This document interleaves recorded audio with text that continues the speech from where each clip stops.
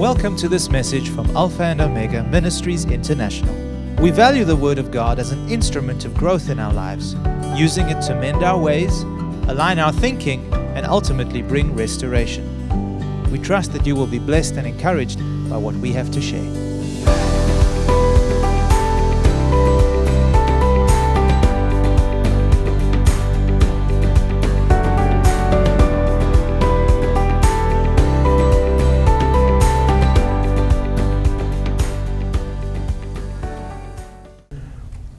I wanted to release this word in the region today and in the atmosphere, because the word of the Lord is spirit and is active and sharper than any two-edged sword. And this, not just for the people who are here, but I wanted to plant and release this message into this region. And I believe that in time it will bear fruit. What I'm giving you today is a seed. What you do with the seed is entirely up to you. If you receive the seed of the Word, the incorruptible Word, and nurture it, pray over it, sit before God. As Andrew Murray says, it takes time to bow and bend the heart. Allow God's Spirit to minister to you personally this word.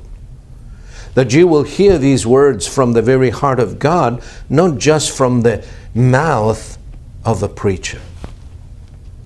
So it is my earnest prayer and desire that I don't want to just give you a message, but impart something of a measure of God's anguish and grief over the state of His church and over the state of your region. Folks, we are the ones that have the authority to change the atmosphere, not the politicians. That's right. And if we take our rightful place before God in humility, in contrition of heart, in taking ownership and responsibility for our neighborhoods, our families, our region, our city, and the nation, we release, as God said, a fragrance before the nostrils of God that moves the hand of God on our behalf. Nehemiah was able to move the hand of God, and as a result, he accomplished his mission despite all of the challenges and the opposition he faced. You become unstoppable.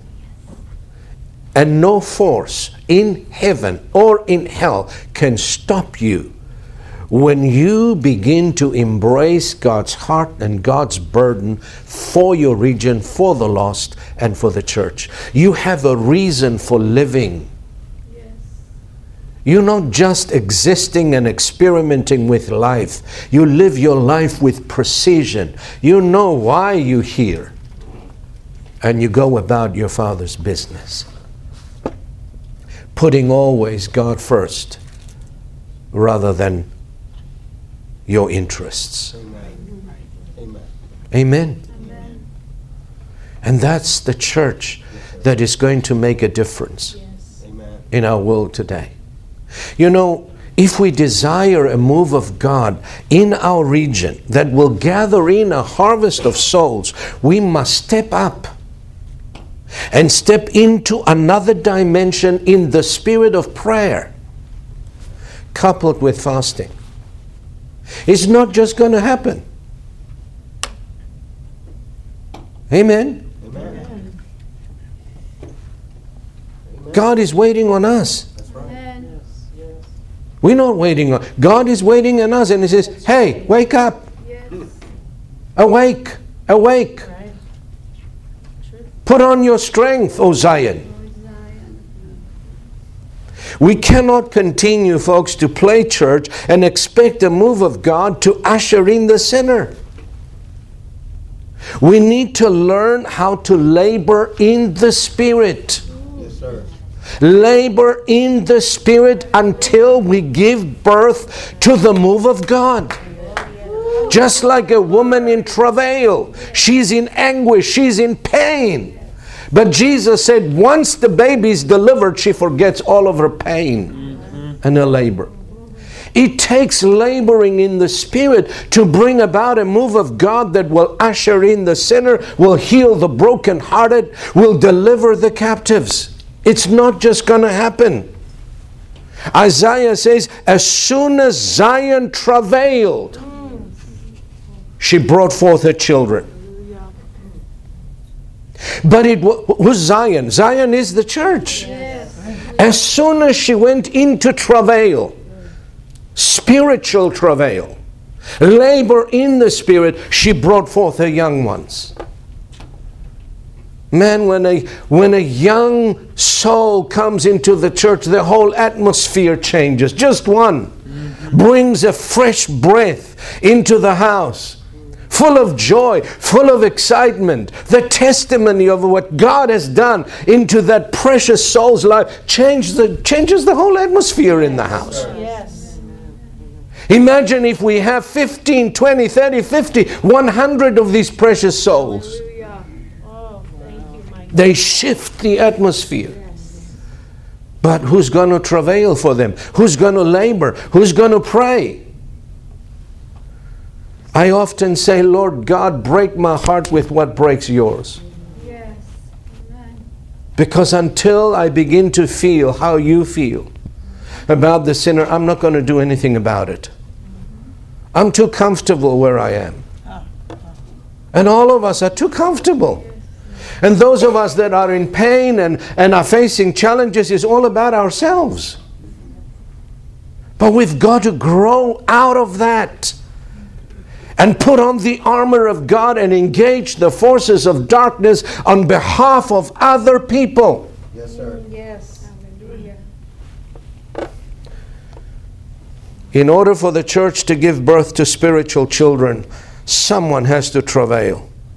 That can only take place when the church learns to share intimacy with the Father in the Holy Spirit, and sharing his heart and participating in the anguish that he carries for the lost and the captive.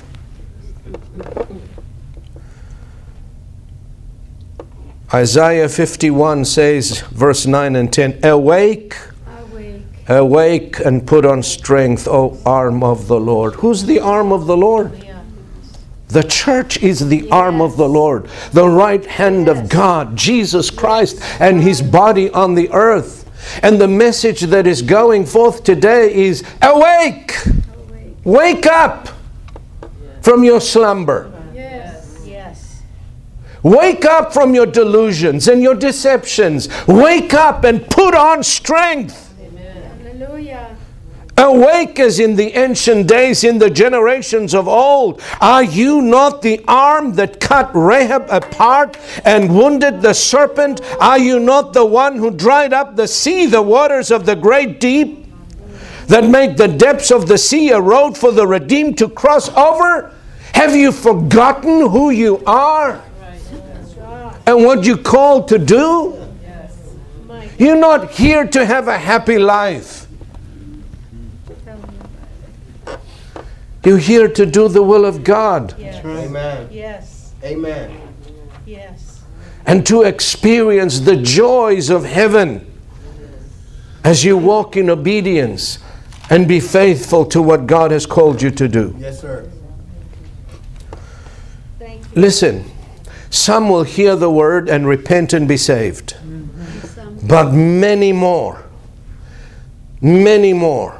it will take more than that. They may not even enter a church building.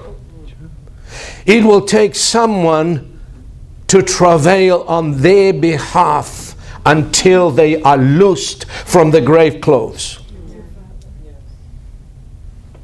There are so many in the church that are still clothed with the grave clothes. They raised from the dead.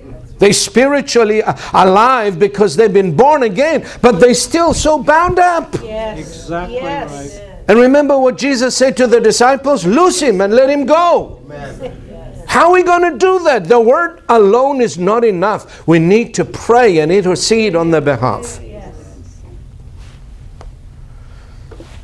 This is the call of God. Stand in the gap for your neighbor, your family member, your city and your region. God will hear your prayer, will see your anguish in the spirit, will see your tears of sorrow, and will respond with an outstretched arm. Yes. You know, most of my time is spent with believers. I'm an equipper. That's what I am. I'm a blacksmith in the spirit. I equip you to go. This is my call. This is my mandate. But your call is to go out there and do something about those who are lost. Amen. Yes. Days go by, hardly I see any sinners, except when I go to the supermarket. How many of us are willing to pay the price and endure the cost for such a move of God in our midst? Yes, we want the move, but how bad do we want it? Do we want it more than sleep? Do we want it more than food? Do you want it more than comfort? Hello? Yes. How bad? How bad do you want the move of God? You want this church to grow? It's not going to grow by people leaving one church and coming to another. It's going to grow by you travailing in the Spirit and bringing in the harvest. Amen. Hello? That's right. Who's going to pay the price? Who's going to fast? Hello?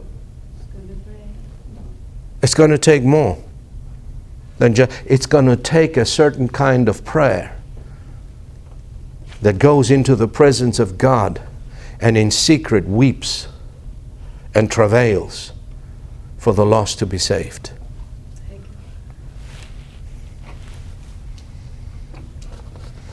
At this present hour, I said it, our altars are empty. Our eyes are dry. And our hearts are unmoved at the plight of the sinner.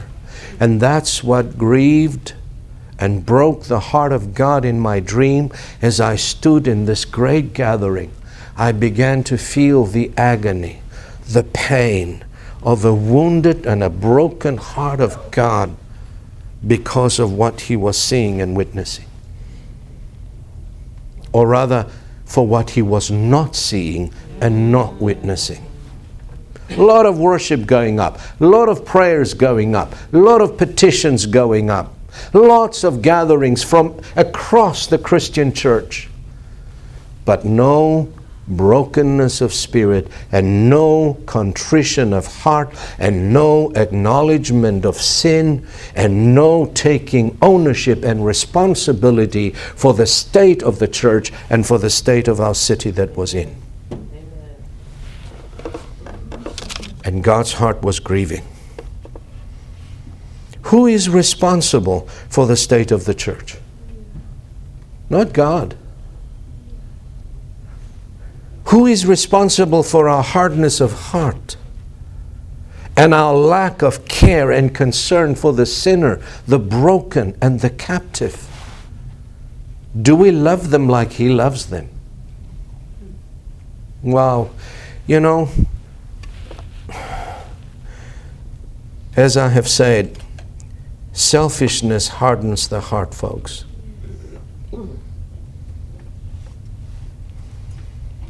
To the point of having no room in our hearts for anyone else besides ourselves. Our attitude, as I said, for the most part is, let them go to hell, Lord. We don't say it, but our actions say it loud and clear.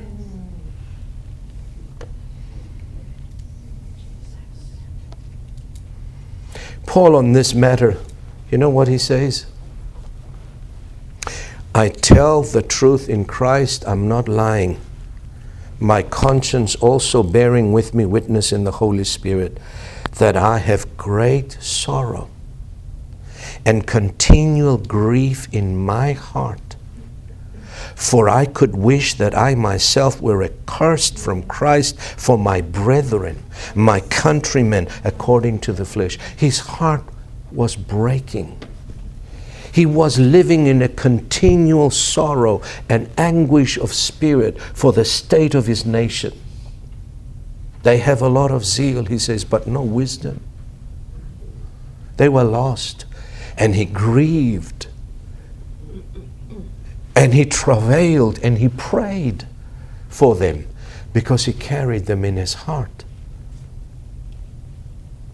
Do you carry anyone in your heart so much that you cannot rest until you see them saved, delivered, and healed? We give up too quickly. I recall when I came to the Lord, my wife was not born again. She was raised in a godly home, in a Christian home, Greek Orthodox, but she was not born again, born of the Spirit. She didn't even want to go to church with me. And one day she locked me in my bedroom and would not allow me to go to church. She was so mad with me. You know how long it took? I was bargaining with God. Lord, bring my wife and I'll serve you. And I realized I cannot bargain with God. Until I made the decision and I said, I will serve you with her or without her. It took her 3 years. And I would hear the word of the Lord. If any of you lives with an unbeliever and she does not want to leave you, stay with her.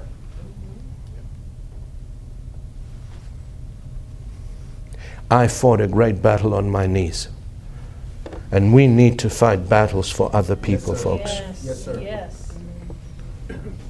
They're not just going to come in and walk through the doors and breeze through and say, hello, I'm here.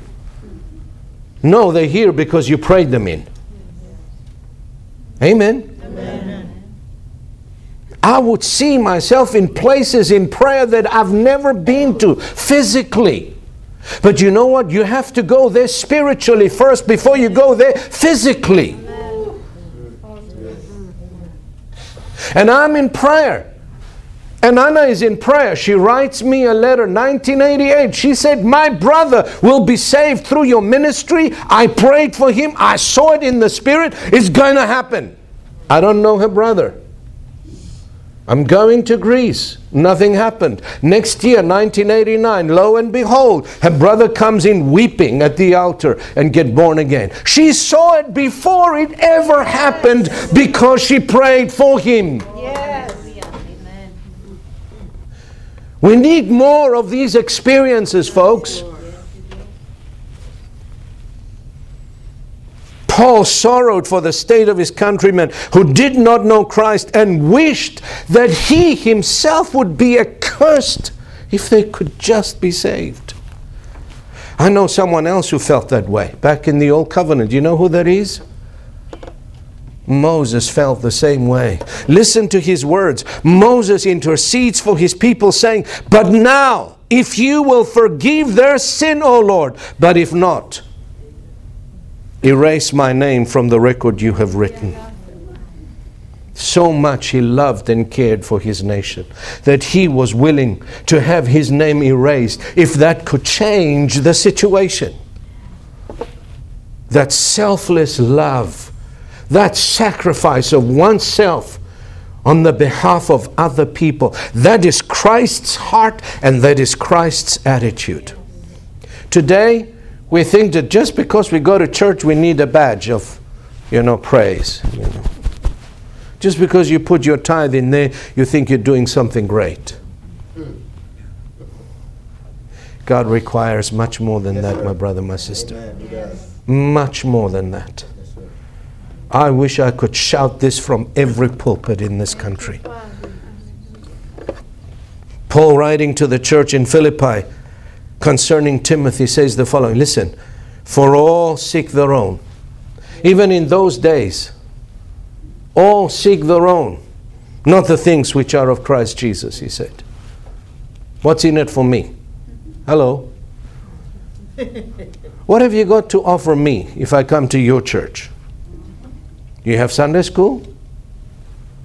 Is your worship right?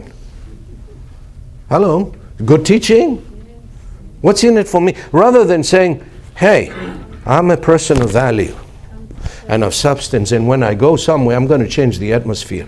I'm not going there to take, I'm going there to give. Now, when we have such minded people, rather than going from church to church seeking to get something, when we have such minded people, we will have a spiritual revolution in our churches that will explode.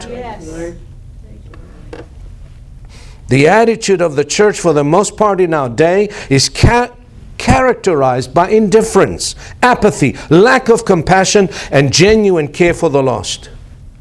In the book of Solomon, I found a scripture that is so appropriate that describes the attitude of the one who genuinely loves. You know what it says? I will arise now and go into the city. In the streets and in the squares, I will seek the one I love. Now she's talking about her beloved. But these words can apply to the one who loves the sinner so much. I will arise. I will go into the city. I will go into the streets. I will go into the squares, and I'm going to seek the one I love. And until I find him, I won't let go. The Bible says that the Son of Man had come to seek and to save that which is lost. Hello? Christ is out there trying to rescue those poor souls out there, while we often hear worshiping, Lord, come bless me, come visit me, come stay with me. And He's saying, come out there where I am. I need your help out there. Yes. Amen. Yes. He needs our help out there. He has no hands but ours, no feet but ours, no eyes but ours, no mouth but ours. And if we don't speak, they will go to hell. And I say this, is the love really in our hearts for the sinner, for the one whom Christ died for? If there is, how do we show it? I mean, Jesus gave these beautiful parables. He said, a woman has 10 silver coins. She lost one. Why she didn't just say, well, I've got other 9. Well, what? Well, one. I'm not going to go into this labor now. What did she do? The Bible says she lit the lamp. She swept the house. And she searched diligently all over the place until she found that one lost coin. Which of you, having 100 sheep, loses one, will not leave the 99 in the deserts and go after that one until he finds it? And when he does, he puts it on his shoulder, rejoicing. Say, rejoice with me, I found my lost sheep. This is the heart of the Father, folks. This is the heart of our Heavenly Father. His desire is that no one would perish, but all would come to repentance. How is our attitude measuring with this?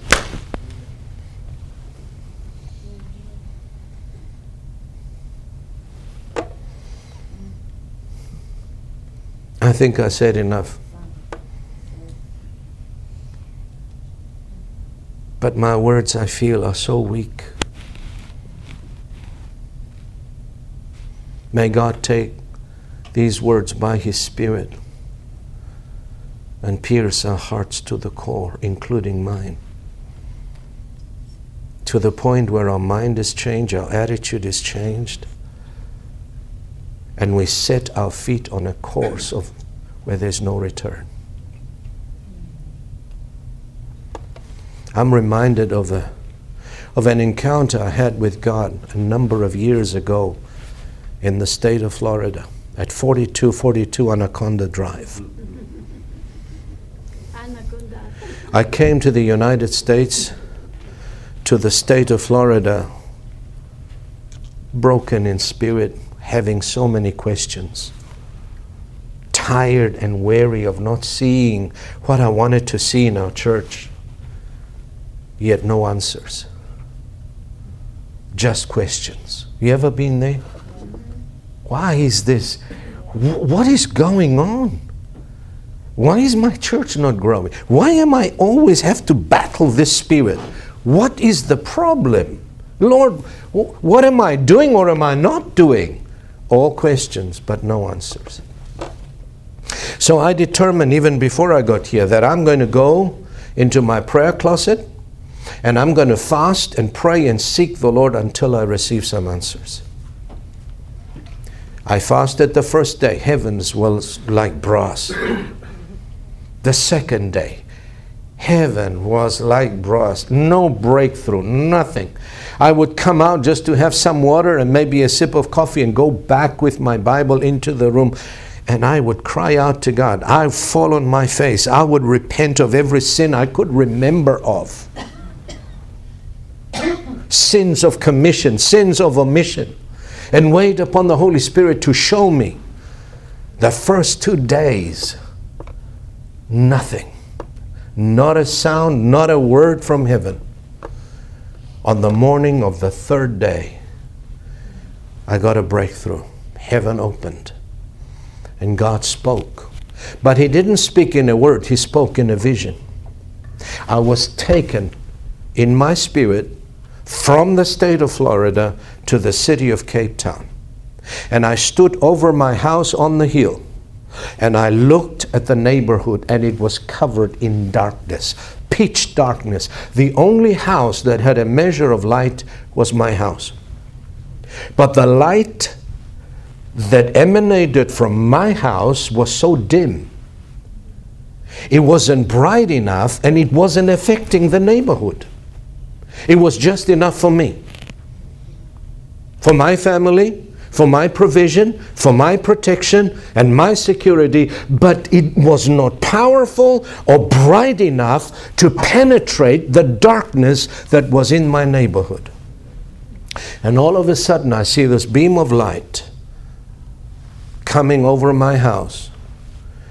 And the light within the house began to become brighter and brighter and brighter, that the whole neighborhood shone with a light that emanated from the house. And what's happening in that house? Remember, I'm up there looking down, but I don't know what's going on in the house. In a split second, I came into the house in the Spirit, and what I saw remained and will remain with me forever. I saw myself on my knees, flat on my face, crying out to God, interceding and praying and saying, Lord, have mercy upon me. Pour out your grace. Pour out your Spirit. Fill me with your Spirit. I'm not content to live in this state anymore. And my prayer, as I heard it, was so passionate that I heard the voice of the Lord Jesus saying to the Father, Father, look how your Son has humbled himself. Please grant his request and answer his prayer. I caught the conversation between Father and Son. Remember what the scripture says, that Jesus is our high priest. Yes. Whatever he hears you, he gives to the priest, if it's word-based. And when Jesus said that, the light became 100 times brighter. And my house became like a lit city on a hill, and I could see streams of people queuing to come. One of them in the vision ran up the stairs, and he found me and he said, please come, pray for my son, he's dying. The angel of the Lord told me to come and knock on this door and ask for you. And queues of people started streaming toward my house because of the bright and the glory that was upon it. And I remembered the scriptures. Isaiah 60. Arise, shine, for your light has come, and the glory of the Lord has risen upon you. Darkness will cover the earth, gross darkness the people of the earth, but the Lord will arise over you, and his glory shall be seen in you, and nations shall come to the brightness of your rising. What was the key that caused the glory of God to fall upon that house? It was my brokenness of spirit, it was my humility, and it was my prayer. Yes. When I went back to Cape Town, I began to call all the pastors, meet with them face to face, one by one. Brother, let's get together and pray. One after another. I'm so busy, I can't really do it, Brother Andrea. This is not a good time for me. No, I could not find one to pray with me. I carried on for months. And my desire weakened. Have I been obedient to that? No. I've asked God so many times to forgive me. But I have not forgotten how to get there. Yes. And that's my prayer. Lead me back there, Lord. Yes. I know that's the key. I know that's the key.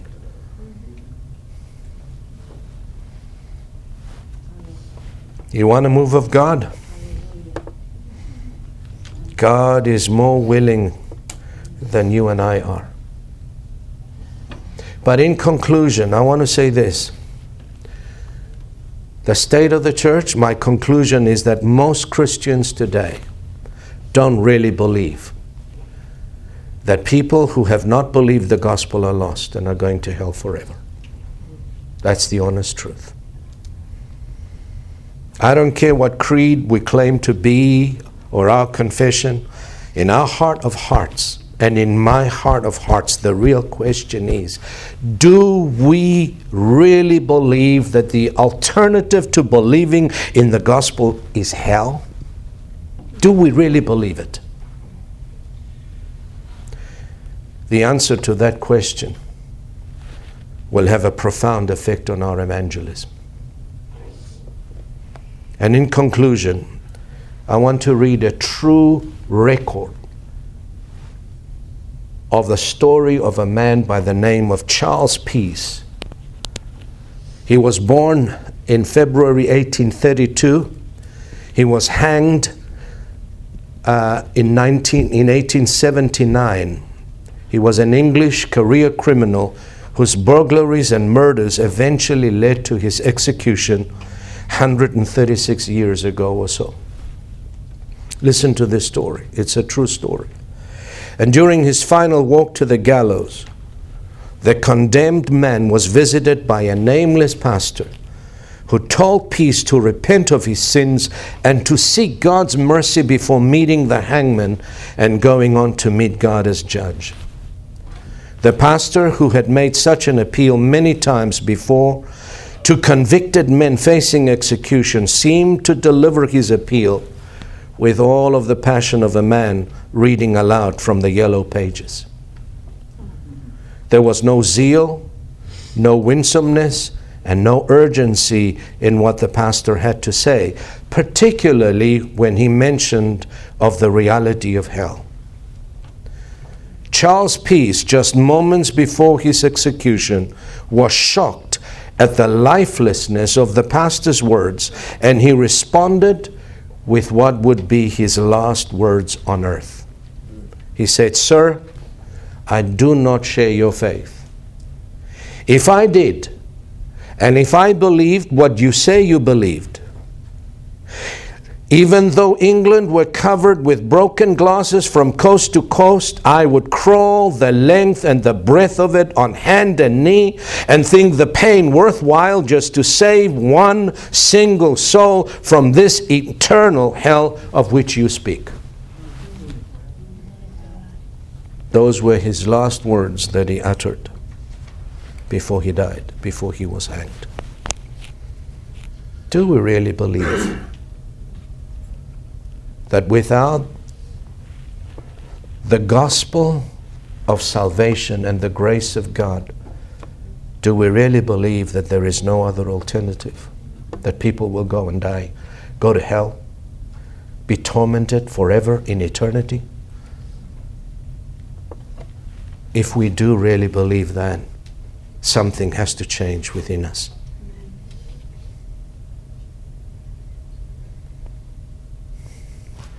We got to stop thinking about ourselves only. Where do we begin?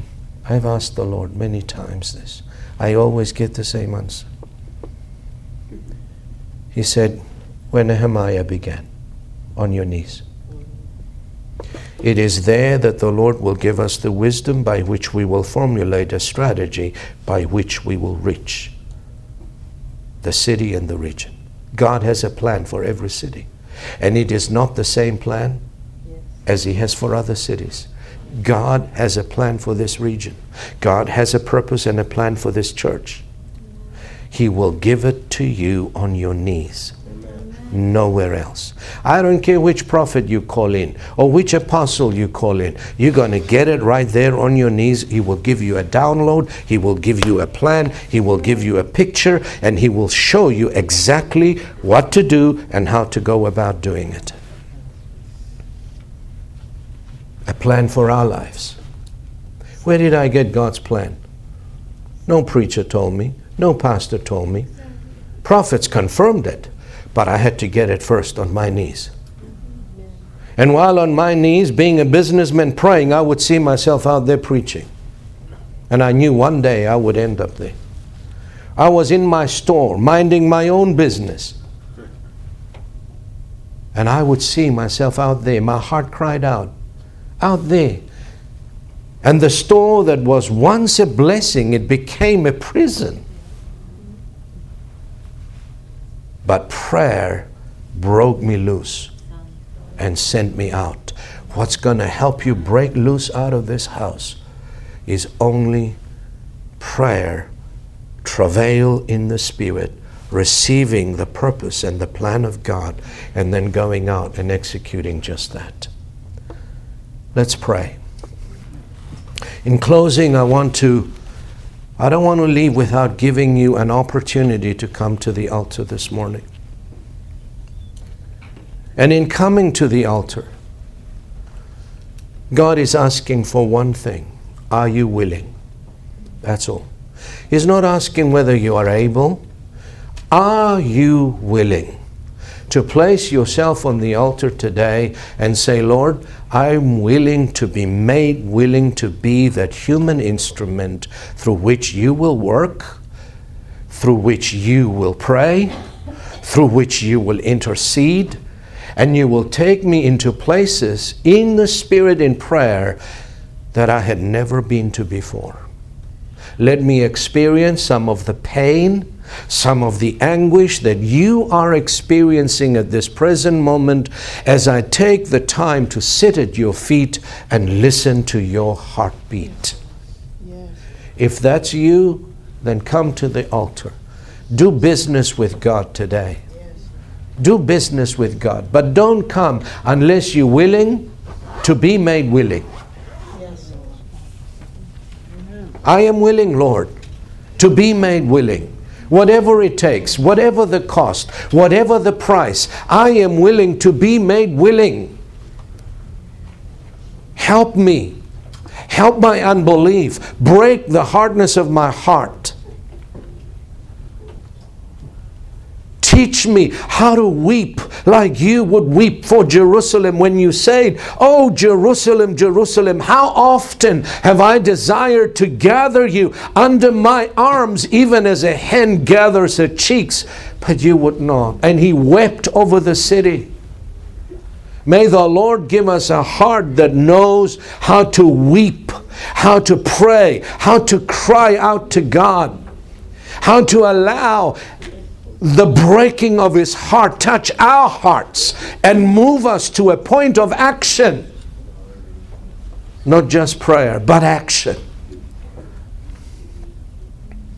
Father God, here we are today before you.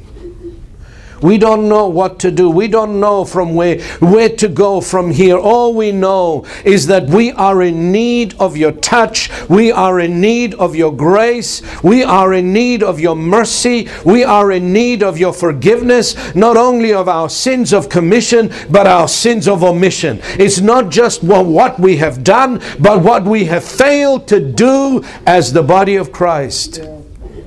And our heart cries out to you, have mercy on us today. Have mercy on us today, Father. Remember us. Do not leave us in the state that we are in, that we have been in for however long. We're not willing. We are tired of religion. We are tired of religious exercises and superficial Christianity. We want to go deeper with you. We want to climb higher in the Spirit. We want to forget ourselves, our challenges, our pain, and even our family, and devote ourselves to the glory of God and to the purposes of God here on earth. We will serve you in good times and in bad. We will serve you in pain and in joy. Only you can help us do that, Father. In the mighty name of Jesus. In the mighty name of Jesus, be merciful to us. Shift our hearts, shift our minds, shift our attitude. towards you, Father, and towards your heart in Jesus' name. Thank you for listening to this message. For additional resources or more information about this ministry, come and visit us at alphaomegaint.org.za.